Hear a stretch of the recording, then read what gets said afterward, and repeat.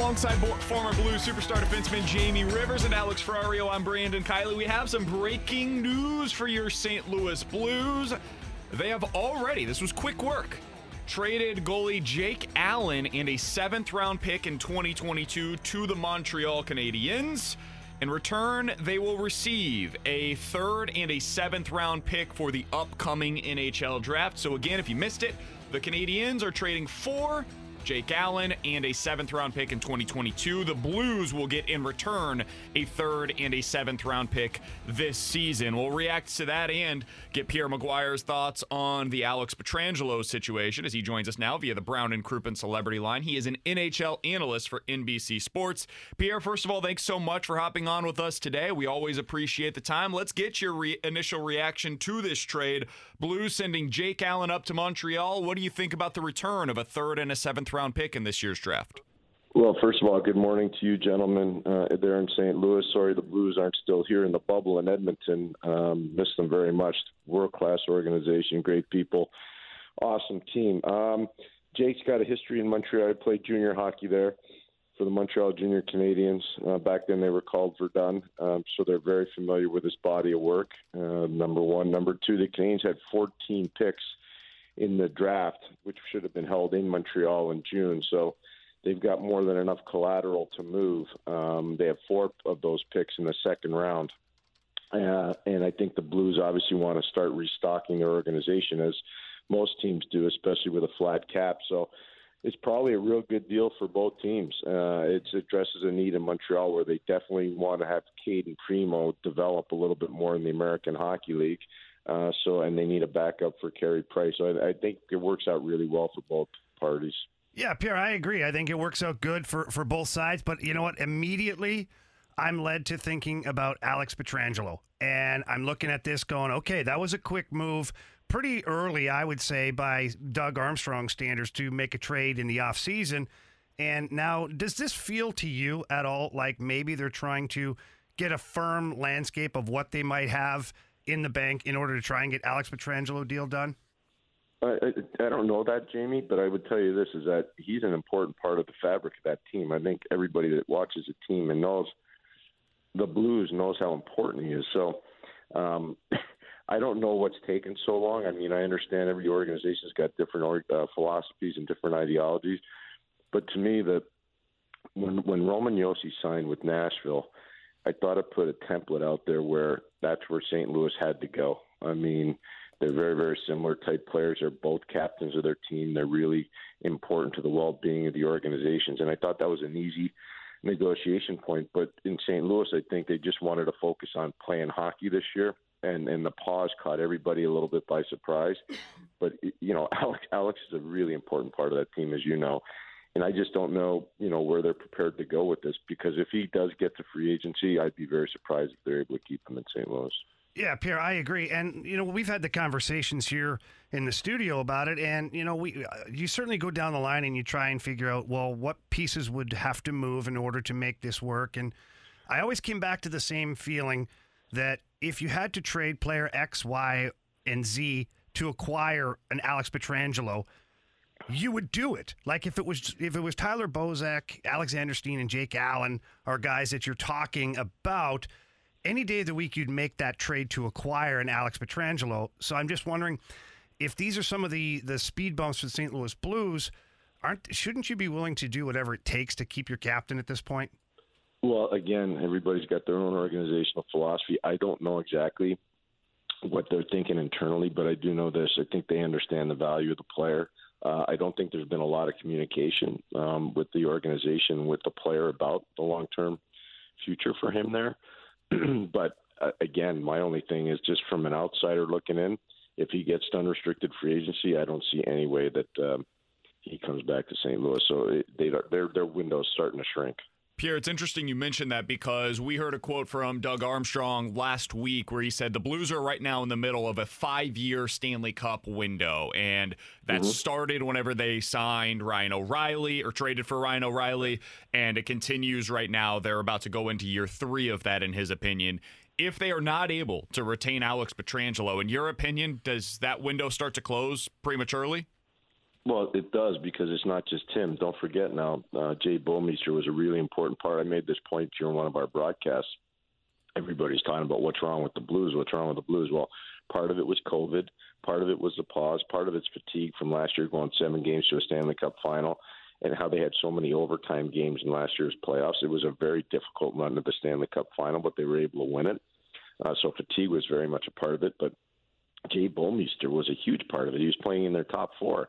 So all of a sudden, everybody's slotting changes a lot. And, and they were fortunate that the pause came, because I really believe had there not been a pause last year, I'd be really surprised if Montreal, knowing they would have made the playoffs, I'd be surprised if Montreal would have traded Marco Scandella to St. Louis. They would have kept him if they knew they were going to be in the playoffs.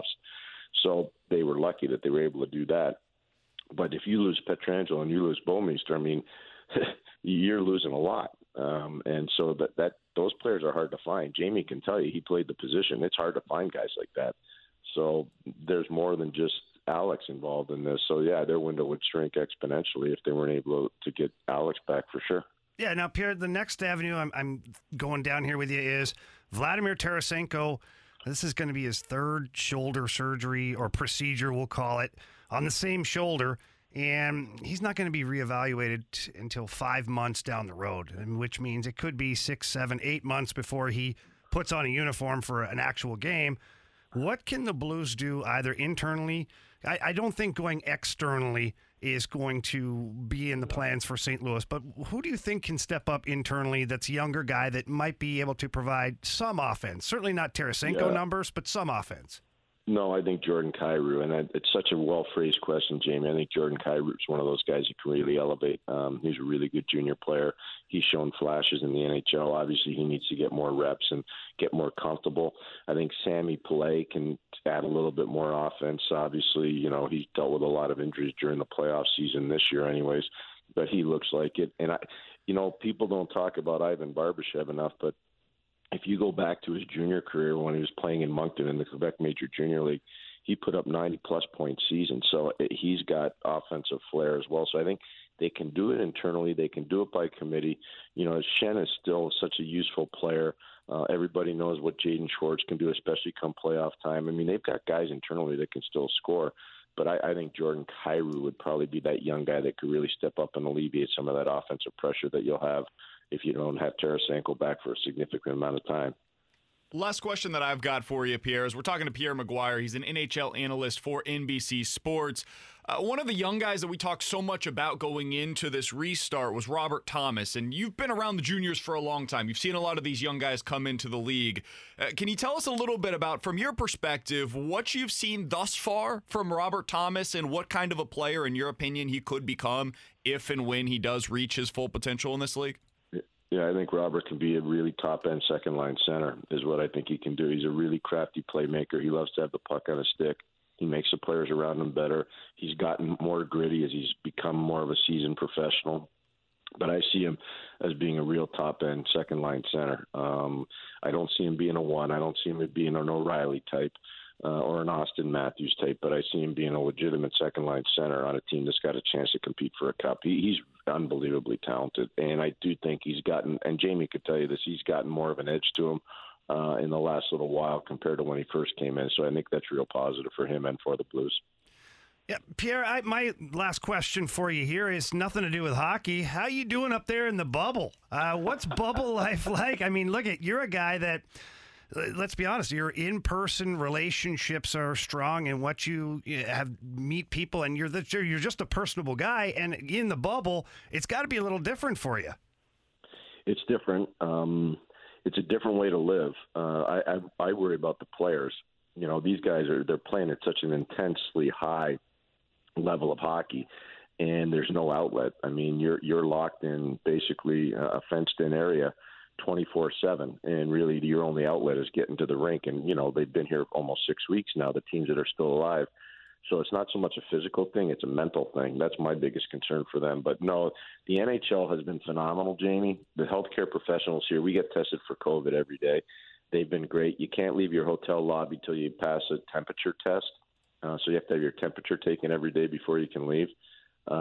It's a lot more strict way of living than most of us are used to. But I can tell you this, it's been one of the most phenomenal, in 32 years in the NHL, it's probably been the most phenomenal living and learning experience I've ever gone through. Pierre, speaking of living and learning, Jamie's done a lot of that in his life. From what I understand, you go back pretty far with one Jamie Rivers. Can you tell me about the time that you met Jamie and what he was like at that point in his life? Yeah, he was probably 14 or 15 when I met him before he went to play junior. I coached his brother, Sean, who was a tremendous player, played in the NHL as well. Defenseman, real skilled player. He and Daniel LaPerriere were two really top-end players we had at St. Lawrence at the time. And Jamie, I remember coming down and he skated with us. And like I said, I think he was 14 or 15. He stood out. He was really, really good. And we wanted to recruit him. And his dad said, no, he's going to go play junior. So we knew right away we weren't getting him. But no, he was a really good player. He was a very fun, loving young kid. But I watched him grow up as a pro, as a player, and I always thought the world of him. And that's the reason why I'm on your show. He texted me and asked me to come on. So I said, I'll come on for you, no problem. Well, I appreciate it, Pierre. I know that sleep is of the essence up there. I know you guys are busy as heck. And, man, I really appreciate you taking the time this morning to come on and talk some hockey with us. And anytime. I appreciate it. Stay well up in the bubble, Pierre, and thanks a lot, man. Really appreciate your time today. My pleasure. Be safe, everybody. Thanks a lot, Jamie. Take care. Bye-bye. You got it. That's Pierre McGuire, NHL analyst for NBC Sports, joining us here on 101 ESPN. If you